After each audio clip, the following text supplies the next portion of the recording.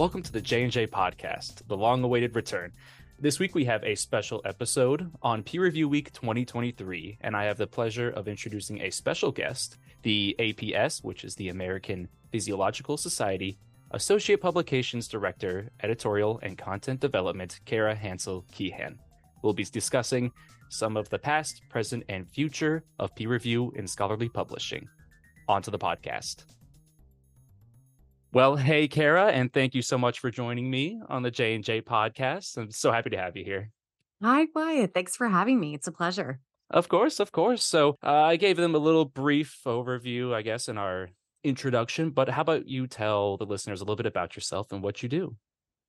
I'd be happy to. So, I work for the American Physiological Society in our publications division, and I oversee our editorial and content development for our portfolio of scholarly journals. We have 16. Many of them are published in house, and we have some partner journals as well. And I'm going to suggest that everyone check out the APS portfolio at journals.physiology.org. You will find an enormous number of resources related to for authors, for reviewers, which is why we're talking today. And also, if you're wondering why you should publish with APS or which journal is right for you, you'll find all kinds of good stuff there. But I'm also going to say that you and I share a fellow love of podcasting. And Oh, we have yeah. a number of podcast channels for APS journals. And we just launched today. So I'm here with breaking news. We just launched a new channel called the APS Publications Podcast. And we just launched our first episode today. It is on peer review and the future of publishing to celebrate Peer Review Week. You can find the podcast at apspublicationspodcast.podbean.com. So there ends my shameless plugs. But I know we have a lot to discuss. So let's get started. Yeah, let's jump right into it. You have extensive experience in peer review and in scholarly publishing, but while you have been in the industry, what are some of the biggest scholarly publishing innovations or changes that you've seen up to this point? Great question to kickstart our conversation. And I don't mean to shock your listeners, but I started out in scientific publishing in, wait for it, 1999. And so it's been a while, right? And so I was thinking back all the way to that time point, and I was thinking, really the three biggest things that I think are advancements, the biggest changes or innovations are literally moving from paper based peer review to web-based peer review. Back in the late 90s and the early 2000s, it was considered, mind-blowing to think about using anything other than FedEx to send paper printed manuscript copies to peer reviewers and then have them send back or fax back their comments. Can you imagine doing that today with how everything moves at a breakneck pace? It just shocks me that we have come, where we are now, where peer review can be completed in minutes to hours, not days to weeks. Although I think sometimes we still struggle with our time to first decision. But I think that's in the thoughtful peer review frame, not the, shipping things or faxing things frame. So that to me is sort of, just mind blowing and how far we've come. And then I would say the move from print journals to online journals and how quickly publishers have been willing to drop print. And now it's considered completely normal to never have a print journal. And that is just mind blowing when you think about when people want a paper copy of a journal and you're thinking paper. Do we still have that? Do we still print things? So that really, I think, is a phenomenal innovation.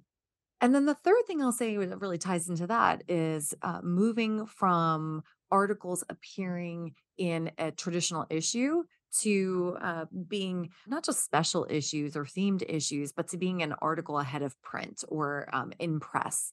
And that is that we have such things as the article accepted manuscript and the version of record, and they're different. And these different workflows and processes, and how we're open now to reading content that is still in a proof stage and that was unheard of 20 years ago. So Those to me are some of the innovations that really strike me. Yeah, I can remember being in university, and of course, all these universities still have these giant libraries, still full of paper copies of all these journals that they get. And I can remember thinking, I will never touch one of these. I don't know. Right? I'll never need to physically grab a journal to go look for resources here. It's far faster to just get it on my laptop now. But those are great points because they all throw a huge wrench into the peer review system. As you said before, all of these processes took quite a while. It gave reviewers plenty of time to look over a paper and be as thorough as they needed to be.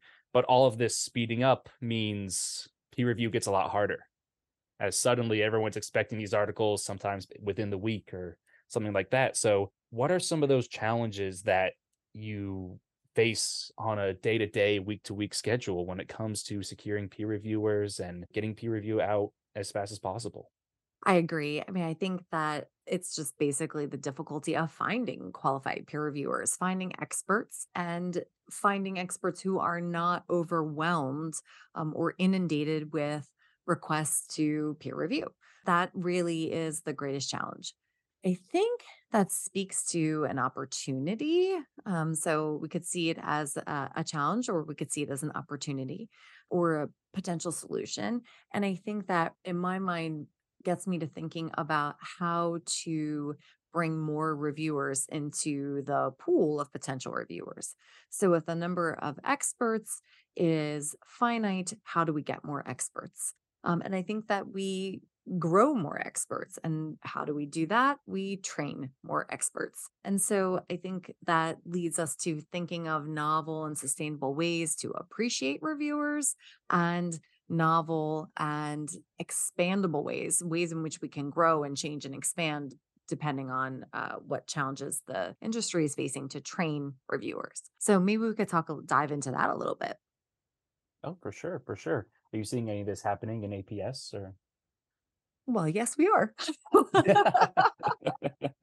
I'm glad we're probably seeing everyone put forward some kind of innovation, put some kind of new strategy together. But can you talk a little bit about what you guys are trying out?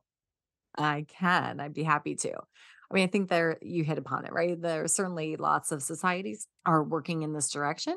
We are working to train early career researchers to adopt the role really of being an advisor to authors and a peer mentor, if you will, and to not micromanage the research so much as to offer helpful guidance on how to present it better. Frankly, sometimes early career researchers are the harshest reviewers we have heard. So we have developed a training program. It's called the APS Certified Peer Reviewer course, and it's really geared toward early career researchers so they can go through all of the aspects of peer review. And at the end of it, really, it takes about 2 hours. It's not a huge lift in terms of time commitment. And at the end, you get a certificate and you get tagged in the American Physiological Society peer review system as a certified APS peer reviewer. But I think folks would find that it is universal. So we really designed it to be universal across scholarly journals.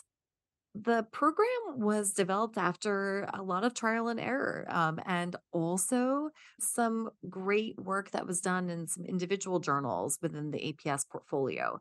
We had several journals like AJP Heart and Circulatory Physiology and AJP Regulatory, Integrative and Comparative Physiology. And these publications had developed journal specific early career programs that kind of grew over time. And we borrowed a lot of that content and we grew it into our APS Publications Reviewer Training Certificate Program.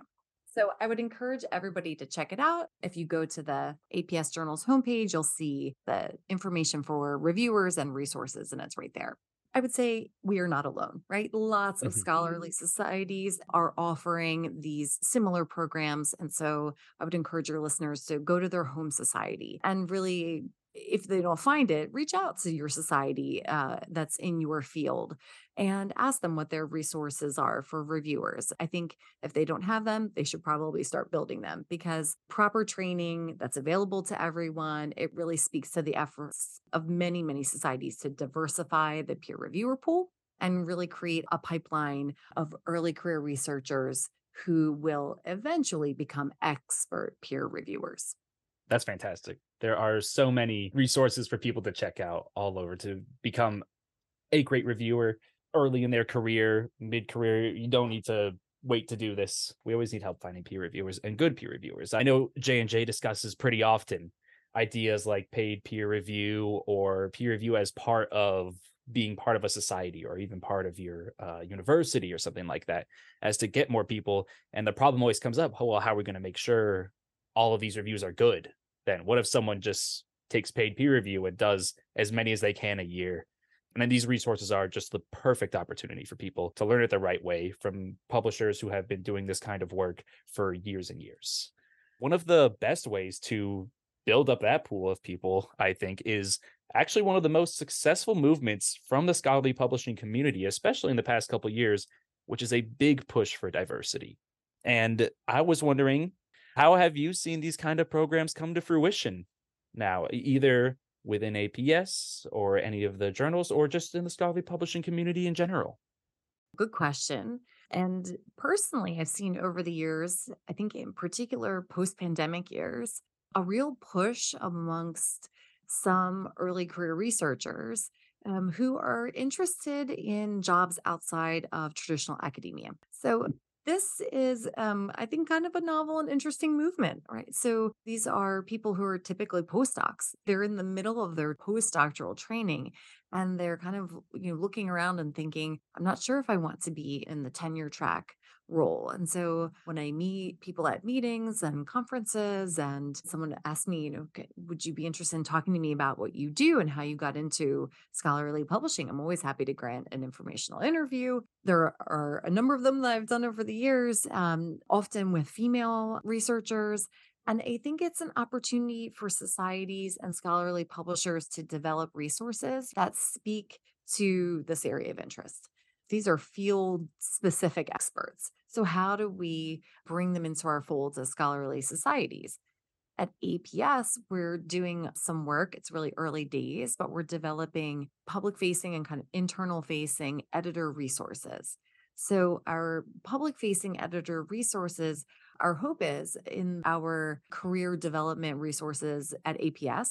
And it will give researchers and physiology educators tools to understand what academic publishing is from the inside, but also to add to their own editorial toolbox. So it doesn't mean that they necessarily want to quit their jobs and say, you know what, I think I would like to be a publisher. It might mean that they want to become a blog writer. It might be that they want to get more involved in their individual societies as editors or associate editors or even editors in chief, editorial board members. We get questions all the time, how do I become an editorial board member?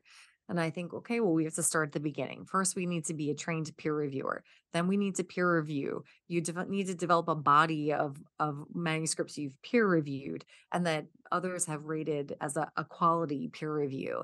And then you need to and keep going, right, and keep building. And Hmm. what are those Hmm. building blocks? We get asked this all the time.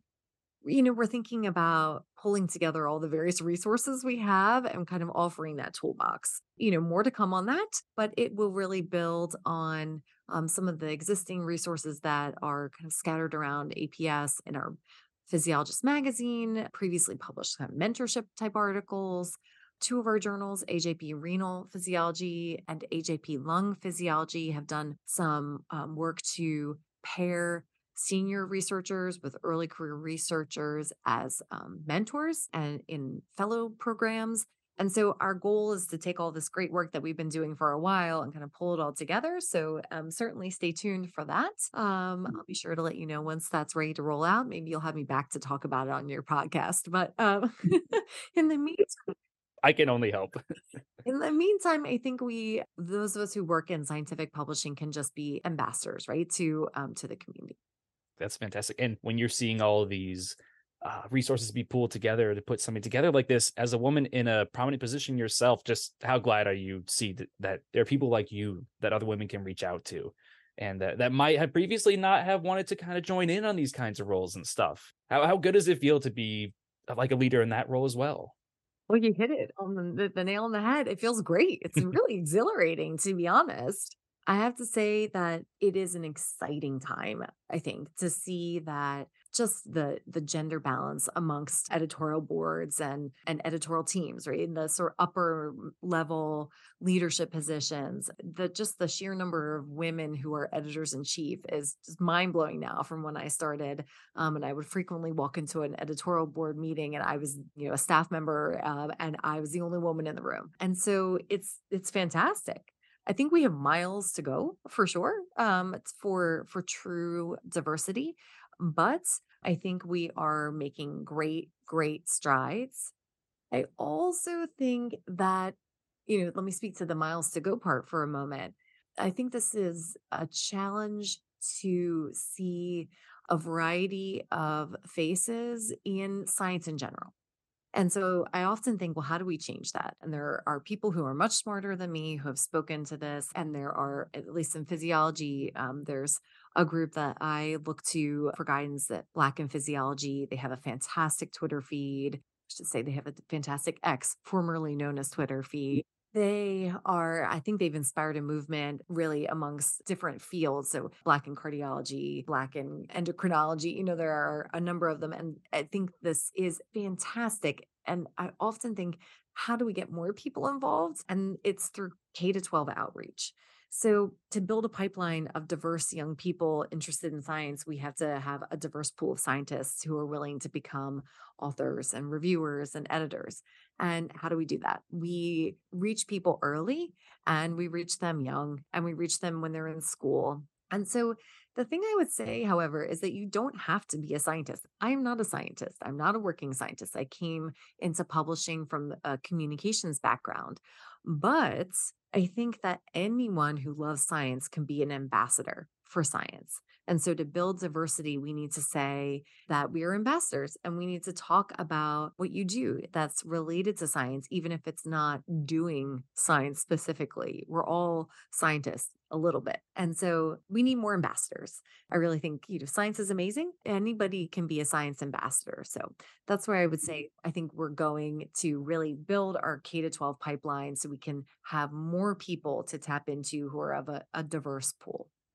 That's awesome. That's awesome. I'll just say in my immediate friend group, all of the girls, all of the wives or girlfriends or whatever, all of our better halves, we would say, all scientists, all going into like nursing school and stuff, way smarter than us. It's true for J&J's two founders as well. Jen and Julie put this stuff together. They spoke to me earlier about how it used to just be J&J was just a building full of files They're and amazing. stuff. Looking back at it, that is awesome. That's awesome. And of course, it'll always be a journey, because the second we stop and say it's enough, I don't know if that's not the point. You kind of stop learning when you say, yeah, we're good enough now. I agree. You got to keep pushing the I envelope. agree. Well, that's the end of all of my questions. And I'm going to use this moment to say if anything was missed or you want to add anything. You know what? I wanted to talk a moment about what we think is the most exciting development coming forward. So we talked about historical developments, but we didn't talk about the new launches of the world. And I wondered if you and I have the same answer. So what would you say are your favorite new fancy shiny thing? Way to turn it back on me. Well, okay, when I'm scouring through news and stuff about publishing, I have a few, so that's a little tough. The first and most obvious is open access. Since 2011, that has been a huge, I want to say, for a while, it was like a feature of scholarly publishing. And now it's kind of come into its own as more of a standard. I work with a couple journals who only publish open access or have options to do open access. And a lot of universities in America are jumping into open access, and there are different forms all over the world. But it's been 12 years now, and it went from, I think, when I started working in scholarly publishing, where it was kind of on the ropes if it was going to make it. If people were going to allow open access, to now it firmly planting its foot in the door. And now we're going to see just how well funded it can be and how much more of a use it gets. And the pandemic was a really good example of the use of open access, I think, because we needed some solutions fast. And boy, what, in less than a year, we started developing vaccines in the US. So yeah, we got to take advantage of how fast that this information can move. What were you thinking about the future of publishing? Well, I served you up a softball, but you really hit it out of the park with your OA. You're too kind. You're welcome. You're welcome. I'm going to add to your OA and I'm going to go a little less highbrow and say podcasts. You know what? That's a great point. So, yeah, you and I have met Mhm. through our shared interests in podcasts about in science and scientific articles. And I started producing a podcast for one of the journals I work on, AJP Heart and Circ, Mhm. back in 2011. It's hard to believe, but it's true. And back when Skype was my method of of contacting people, doesn't even exist anymore. Well, now we Um, just use Zoom. It's kind of we're right? kind of sticking with it. It's the new Zoom is the new Skype. Mhm. The my microphone has changed over the years, but the what has not is the beauty of connecting an author with their scientific hero. This literally just happened yet again for like, I don't know, the 300th time a couple weeks ago, where the first author we were interviewing, it was an editor who had handled the paper, who had never met the first author. And we reached out to actually one of the reviewers who kindly agreed to review. And unbeknownst to me, he was the person in the field, like the one who discovered it all. And to see Wow. this author's eyes light up like he was meeting Taylor Swift, it was just awesome. And I thought, like, this is where collaborations are born. This is where people meet their heroes. This is where people meet each other and talk about how to move a field forward. And I think, some discoveries are made. And I think this is kind of, a genius way to allow authors to speak beyond the confines of the scientific article, which are pretty strict, right? And to give Mhm. people the background and to say, it's really amazing to hear people say, this data was a mistake. We thought it was a mistake. And then we put it, or we did this experiment and we shelved it for 20 years.